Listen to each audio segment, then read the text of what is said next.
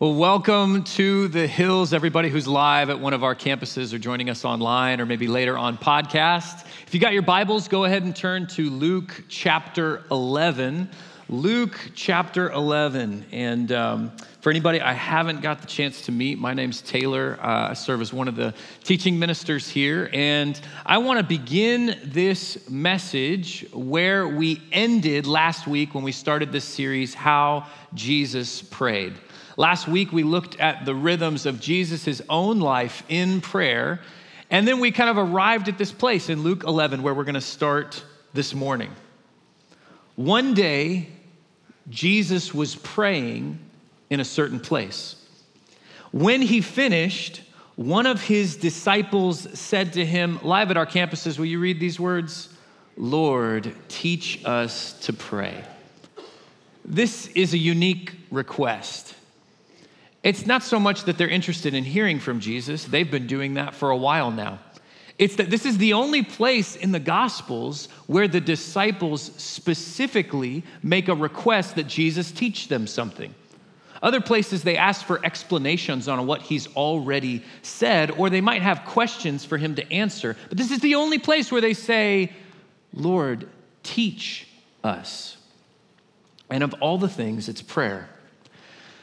Now, I'm about to break one of kind of my unwritten rules as a speaker and as a preacher. I don't usually, early in a message, have a longer quote, but I read something this week from Eugene Peterson that I want to read to you because I think, for me, it shifted my understanding and framework of why they would ask, Jesus, teach us to pray. Here's what Peterson writes. The disciples have been living with Jesus for something like 3 years, watching what he does and listening to what he says. Somehow, they have come to the realization that following him does not mean imitating what he does or repeating what he says. It means cultivating a relation with God the way they observe Jesus doing it. They want to work out of the God personal, God relational, God love fueled center, the way they have seen Jesus doing it. He concludes, they want to do well what Jesus does best. Teach us to pray.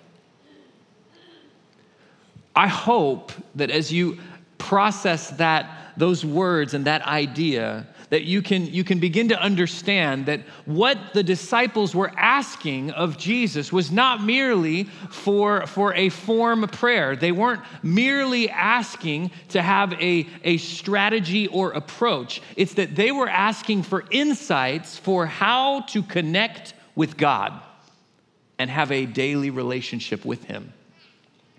This is where we started last week, that prayer should not only set the pace of our lives as it did for Jesus, but it should become the place of encounter.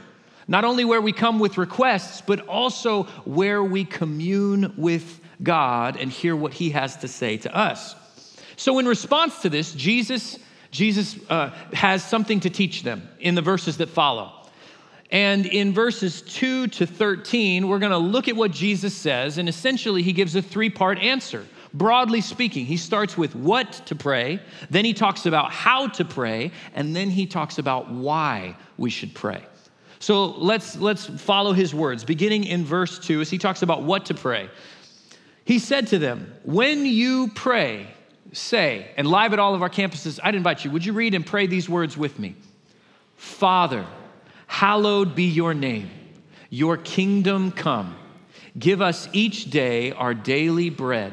Forgive us our sins, for we also forgive everyone who sins against us. And lead us not into temptation.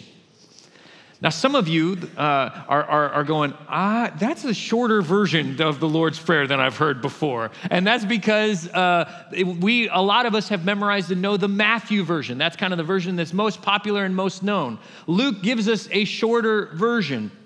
But here, it's still this model prayer of basically what to pray. Jesus isn't giving this model because these are the only words we should ever pray, although these are great words to memorize. it's giving us an example of the type of requests or things that we should feel confident saying in God's presence. But Jesus doesn't stop there. After teaching a simple model of what to pray, he goes into a story to help us understand how to pray. And for as famous as the Lord's Prayer is, this story is one of the lesser known of all of Jesus' teaching. Luke 11, starting in verse 5. Then Jesus said to them, suppose you have a friend, and you go to him at midnight and say, friend, lend me 3 loaves of bread. A friend of mine on a journey has come to me, and I have no food to offer him. And suppose the one inside answers, don't bother me. The door is already locked, and my children are in bed. I can't get up and give you anything. I tell you, even though he will not get up and give you the bread because of friendship, yet because of your shameless audacity, he will surely get up and give you as much as you need. Okay, so a little recap in this story. Jesus puts all of us as listeners into a situation. So there's you, there's your neighbor and his family, and there is your friend who showed up late at night from a long journey who you were not expecting. And so now you've kind of got options, because basically you've got nothing to provide for your friend who showed up past midnight. And this is a day and age when there's no 24-hour Whataburger. There's no options. There's not a hotel you're going to send them to. And so now you are left with a choice. You can be a bad host, or you can be a bad neighbor. And so you get up and you decide you're going to go knock on the door at midnight. Why would you do this? Well, historical context. In Jesus' day and age, hospitality was a deeply ingrained social and religious value.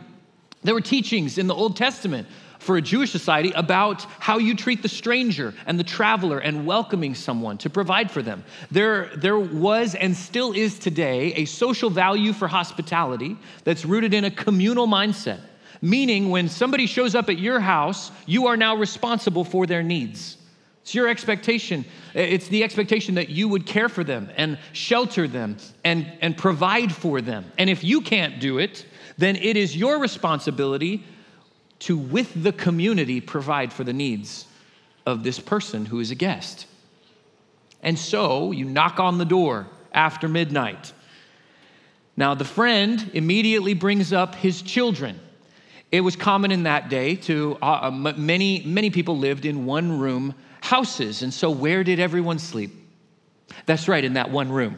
So you're on a mat, and your kids maybe are on the mat, or maybe on a different mat on the floor, but you're all there in one room. And anybody who has ever helped put down little ones, I don't care if you're a bigger sibling or an aunt or uncle, parent, grandparent, you know some of that cycle of the up, down, of trying to put down little kids. And you go through the round of one more story, one more song. Hey, I had one more question. And you finally get them down, and then they come out of their room and they need a drink of water. They're hungry for a snack. They had an existential question about death that popped into their mind while they were laying there in the dark. Like all these different things that happen. Finally, you get them asleep. And this friend is like, you need to be quiet. My kids are sleeping. Because imagine the knocking on that door, and the friend wakes up and looks around the room, and little eyes start to pop open. You know that feeling of like, no. So this is how that friend feels. I am not getting up for the bread. But Jesus says, look, eventually, this neighbor who in daytime is a friend and at nighttime is a grumpy person, they might not get up because they call you a friend. But the NIV says, because of your shameless audacity. What is Jesus' point here with this story? Well, his point broadly, which he'll bring up a couple times that we'll see today, is don't give up praying. How are we supposed to pray? Well, he gives us what to pray, how. We should pray with shameless audacity. Don't give up praying. Pray with a holy boldness. Well, why? Why should we do this? Jesus, in his third part of the answer, goes from what to how to why. So I say to you, ask and it will be given to you. Seek and you will find. Knock and the door will be opened to you. For everyone who asks receives. The one who seeks finds, and to the one who knocks, the door will be opened. Which of you fathers, if your son asks for a fish, will give him a snake instead? Or if he asks for an egg, will give him a scorpion? If you then, though you are evil, know how to give good gifts to your children, how much more will your Father in heaven give the Holy Spirit to those who ask him? So in this explanation, Jesus helps us understand that there is a wrong way to interpret this parable. See, this isn't like the story of the prodigal son where we're going to find God in the story. In fact, live at our campuses, you can just repeat after me for just a second so that we have a clear understanding. You can just repeat after me. God is not my grumpy neighbor. All right, I just want to make sure we're all clear on that, okay? God's not a grumpy neighbor. You're not knocking on heaven's door and he's going, leave me alone. Like, that's not God. You're not going to badger God into doing something. The point Jesus says is that he is a loving father. So not just don't give up praying, but don't give up praying because God loves to give good gifts. Don't give up praying because the one you're praying to is not a grumpy, unwilling neighbor. The one you're praying to is more than a friend. The one you're praying to is your Father who loves you, who knows how to give good gifts. And so if that's true, then in the words of Hebrews 4, then we can come boldly to the throne of our gracious God. There we will receive his mercy and we will find grace to help us when we need it most. That we're invited by Jesus, the how of how we should pray is with a shameless audacity. With an audacity that says, I on my own, I might not be worthy, but I'm going to knock. And by the way, in that story, that you in the story as Jesus locates us as the one who's trying to help our friend who showed up at our house, to walk over to that neighbor's door, you could be nervous about knocking. You could feel a little bit awkward and apologetic about knocking. You could be cringing, but no matter how you feel in that story, as soon as your fist hits the door, you have done the shamelessly audacious thing. Which means when you pray, you might feel intimidated. You might come humbly. You might feel nervous. You might feel like, oh man, God, I don't even know if this is the way I'm supposed to pray. But as soon as you talk to him, you have done the shamelessly audacious thing. To believe that the creator of the universe would hear from you. And here, Jesus says, keep asking, keep seeking, keep knocking. Now, we might hear that, and while in one way it's inspiring to help us know we have a Father in heaven who loves us and wants to give good gifts, we can also wrestle with, what about all the times when I have been asking, but I haven't been given anything? When I have been seeking and I haven't found? When I have been knocking and that door has not opened? Well, a few chapters later, go ahead, turn over to Luke 18. Jesus tells another story about resilient prayer. While you're turning there, I want you to know that there's a piece of what we're getting at that we're going to dive into more next week. And that is the reality of what is often referred to as unanswered prayer. Of times when we just feel like we're not hearing back from God or we're not seeing from God what we've been praying for.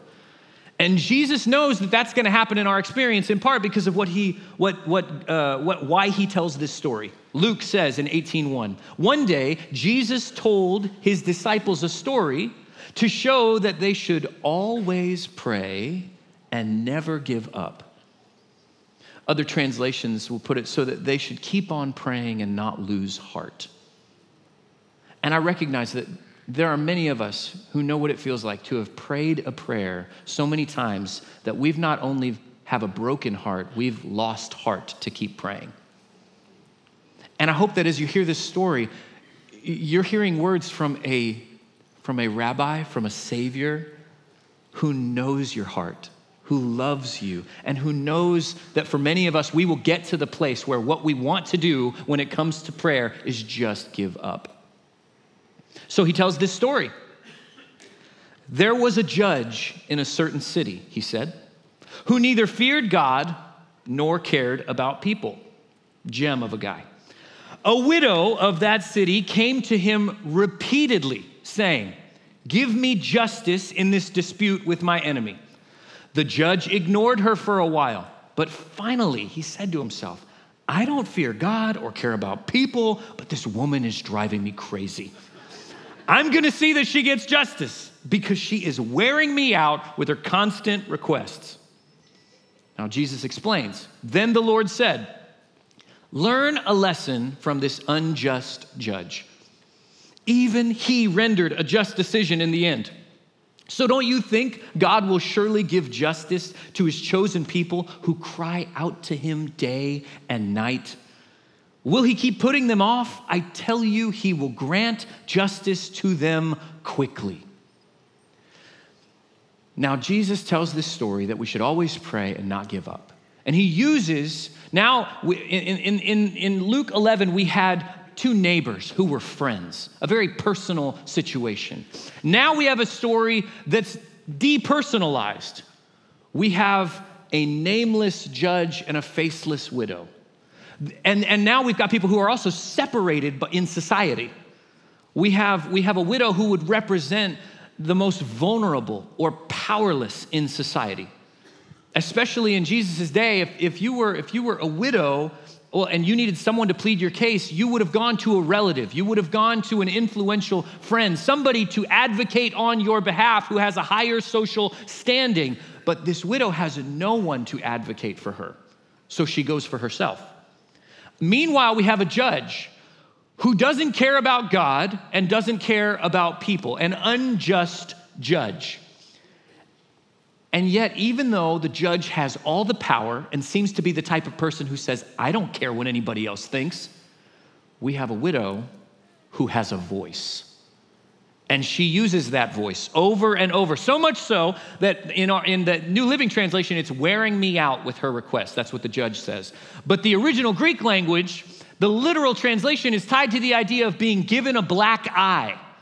Now, in our kind of the way that we might talk, this is the idea of like, man, this woman badgering me, this is a beatdown right now. I mean, everywhere I go, she's there. Every time I turn around, she's got something to say. And I'm getting beat down by her request. This is the language that Jesus is conjuring up.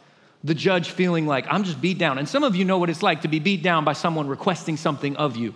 I was thinking of like, okay, in a humorous way, in modern day terms, who's powerless but can beat somebody down with their request? And I thought, it's a kid who wants their own phone. That's what it is. This kid has no money. This kid has no power in the situation, and the parent is in control. The parent holds all the power, but that kid has a voice. Every time some friend gets a phone, I saw at school, my buddy Johnny, he got a phone. It's my turn to get a phone. You know, oh, she got one for her birthday. I want one for my birthday. And you just pester and pester and pester, and you beat them down. There's kids right now taking notes. Okay, persistent prayer. This is how I get a phone. No, it's not. Hopefully not. Maybe so. I don't know. Anyway, the point in Jesus' story is this idea of a resilience and a persistence that eventually prevails. Don't give up praying because God alone can set the world right. Oh, in this story, we have a woman who knows there's only one person in this town who can give me justice. And so she keeps coming to that same person. Now, once again, Jesus is creating a contrast. God is a righteous judge who loves people, not an unjust judge who doesn't care about anybody. So how much more, Jesus says, should we be trusting that God hears those who cry out day and night? This is language that we see other places in the Bible. That there are people who cry out to God over and over and over again, believing that he is hearing their prayers and that they are ushering in his will and his work and his righteous justice on the earth. The prophet Isaiah uses this kind of language in Isaiah 62. "O Jerusalem, I've posted watchmen on your walls. They will pray day and night continually. Take no rest, all who pray to the Lord. Give the Lord no rest until he completes his work." This is a kind of trust that says, God, until it's done, I'm not done asking. God, until it is finished, I'm not finished praying. And so in trust, I'm coming back to you because you're the only one who can bring salvation into this situation. You're the only one who can bring healing into this wound. You're the only one who can bring justice into this unjust situation. You alone, God, can set the world right. So I'm coming back to you again and again and again. This is the message of Jesus. Don't give up praying. Keep asking. Give the Lord no rest. And yet to that, there is a tension and a question I want to ask. If God is a righteous judge and a loving Father who knows what we need before we ask, why do we have to keep asking? Why do we have to always pray and not give up, especially repeated prayers that we have already prayed many times before? I remember, it's been a couple of years ago, having a conversation with a missionary that we support as a church. And I can't tell you their name or exactly what country they're in, but they serve in North Africa. They serve in a place where it is illegal to share your faith. Our senior teaching ministers visiting church plants around the country this month. And this missionary I was talking to, they could never plant a church like that where they serve. They have to take a different approach. And for this particular missionary and the team he works with, prayer is a huge part of their strategy, of their approach to doing ministry in this environment that, man, there's a lot of obstacles. There's a lot of pushback and potential persecution. There's a danger in what they're doing. And so a big part of their ministry has been prayer, intercessory prayer for the city they lived in, walking and praying. And he was telling me different answers to prayer that they had seen, but how much more they were still praying for. And so I was inspired and fascinated. I'm asking all kinds of questions about prayer as he and I had several conversations during his furlough. And at one particular meal, I'm getting so teacher-minded.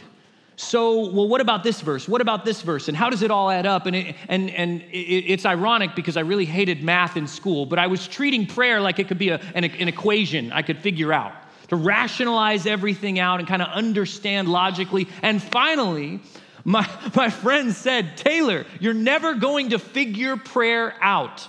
It doesn't add up." And it was an important and humbling moment for me because I had to realize something. Prayer doesn't math. We're not going to solve the equation of prayer. Prayer invites us into a mystery. God knows everything, but he asks us to tell him things in prayer. God can do anything he wants, but he tells us to come back to him and ask him to do it. God doesn't need to be asked, but he tells us prayer is essential. In parts of the Bible, he tells us that when we pray, things happen. Even in these stories we've looked at from Jesus today, God is not a grumpy neighbor, but we should knock on the door with shameless audacity. There are people crying out day and night who God has already heard their prayers, and they're still waiting. And yet Jesus says, justice will swiftly come. It does not math. But Jesus finishes this story in Luke 18 with a question. He says, "But when the Son of Man returns, how many will he find on the earth who have faith?" Jesus makes a connection between faith and prayer. That there is a mystery we're invited into in the act of prayer and communion with God. And there's a mystery in asking God for things again and again. But that prayer is an act of faith. It is an act of trust. So I want to follow, since Jesus connected faith and prayer, I want to follow that connection to the moment when Jesus was preparing to face his darkest hour. In the Garden of Gethsemane, hours before he'll be betrayed and eventually taken to the cross, Luke 22 says that on reaching the place, Jesus said to his disciples, "Pray that you will not fall into temptation." He withdrew about a stone's throw beyond them, knelt down and prayed, "Father, if you are willing, take this cup from me. Yet not my will, but yours be done." An angel from heaven appeared to him and strengthened him. And being in anguish, he prayed more earnestly, and his sweat was like drops of blood falling to the ground. First, Jesus says it to his disciples, "Pray so you won't fall into temptation."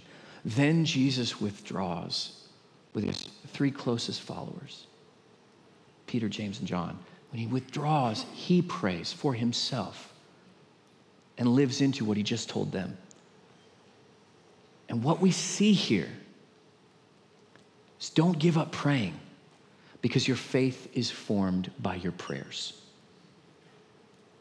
This, I really believe, is at the heart of what happens in prayer. There is a communion with God, a connection with God. But it happens as we come back again and again, trusting him, even in the midst of doubts or fears. I look at what Jesus did. In one breath, he's able to voice his greatest fear, his greatest request that's tied to his own personal safety. "Father, if you're willing, let this cup pass from me." And in the same breath, he's willing to surrender his desires to the will of God. "Yet not my will, but yours be done." I asked some friends this week, some who I know have had long seasons of interceding for people in their lives, for praying for specific things, specific healings, or ways that they're asking God to intervene in their life that they haven't seen resolved yet. And when I asked a version of this question, man, if God knows what we need, why do you have to keep praying? I was asking the question with a mindset of results, but every single friend that I asked answered not from the basis of results, but in the crucible of relationship. They talked about what God did in that place. Prayer may not always math, but it does mature us. It impacts us. It shapes us. They talked about how there was a place where their motivations for praying were laid bare before the Lord, and their motivations were refined. They talked about when coming and kind of asking these things repeatedly of God was refining things in their heart. It was becoming a place in prayer where they learned to express their desires and surrender them and trust God for something better, even when they didn't understand what that better might be. It was a place where they weren't necessarily thinking they were convincing God, but they were being conformed to God's will and to God's way. When Jesus returns from this prayer, a couple times, he keeps coming back to the disciples to tell them again, keep praying. And in Matthew's account, Matthew 26, he says, "Watch and pray so that you will not fall into temptation. The spirit is willing, but the flesh is weak." Jesus draws a direct connection between pressing into prayer and being able to walk in faithfulness. A life full of prayer has the strength to walk in faithful trust. But a prayerless life will result in a faltering faith. And that's what we see in Gethsemane. The disciples don't pray. Jesus prays. And to explain the results, I want to use a powerful quote that I heard from Haddon Robinson this week.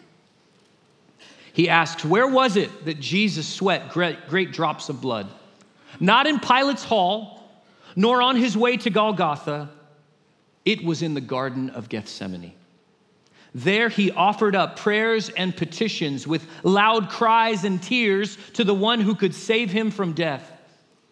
Had I been there and witnessed that struggle, I would have worried about the future. If he's so broken up when all he is doing is praying, I might have said, what will he do when he faces a real crisis? Why can't he approach this ordeal with the calm confidence of his 3 sleeping friends?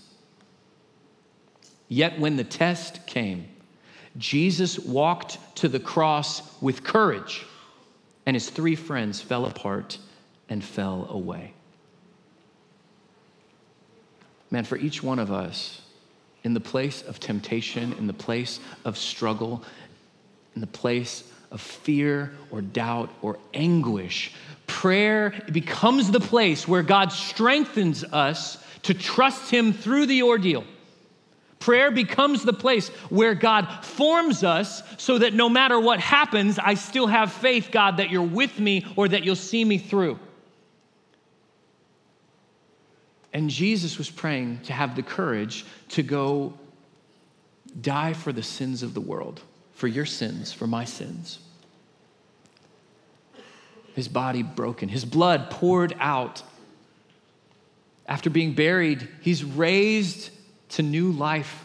He has all power and authority. He sends out his disciples into the world, and as he blesses them, he ascends to heaven. Which might seem like, well, now it's on us. But Jesus gave his disciples, promised the gift of his presence, his Holy Spirit, who Romans 8 says intercedes for us when we don't have words to pray. And Jesus left with a promise that he would return. And so we wait for the Son of Man's return to set all things right. But until then, did you know that Jesus is still doing something for you? Jesus has never given up praying for you. Scripture says in Hebrews 7 that therefore Jesus is able to save completely those who come to God through him because he always lives to intercede for them. In the times when you and I struggle to persist in prayer, in the times when we doubt or when we want to give up, there is a Savior who has never stopped praying for you. There's a Savior who is persisting in prayer, advocating on your behalf and on my behalf so that we might know, even in the times when we struggle to keep praying, Jesus is praying. Jesus is praying and advocating. And that means when we're praying, no matter how many times we've prayed that prayer, we are never praying alone. So what I want to do right now, I want to ask you, what is the thing you need to ask God for with shameless audacity? What is the prayer that you have prayed many times and lost heart and given up praying that you need to pick back up in faith? What is the thing that only God can do that you need to ask him to do?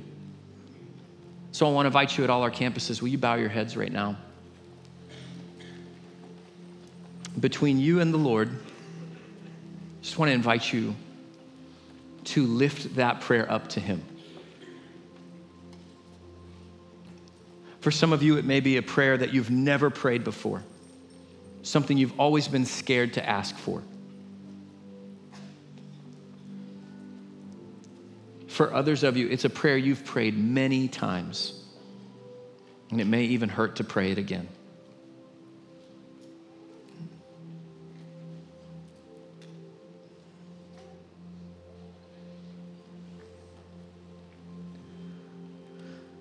God, I thank you that you've heard all these prayers. And I thank you, Jesus, that you are interceding for us who are in you right now. I pray that those who do not call Jesus Lord would hear today an invitation that there is a loving Father who loves them so much, he came to earth and died for them, rose again, is going to set all things right and invites them into his family.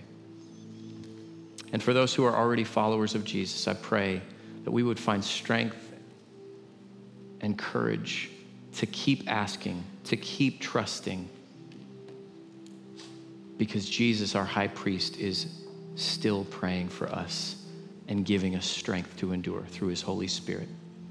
Pray these things in the mighty name of Jesus. Amen.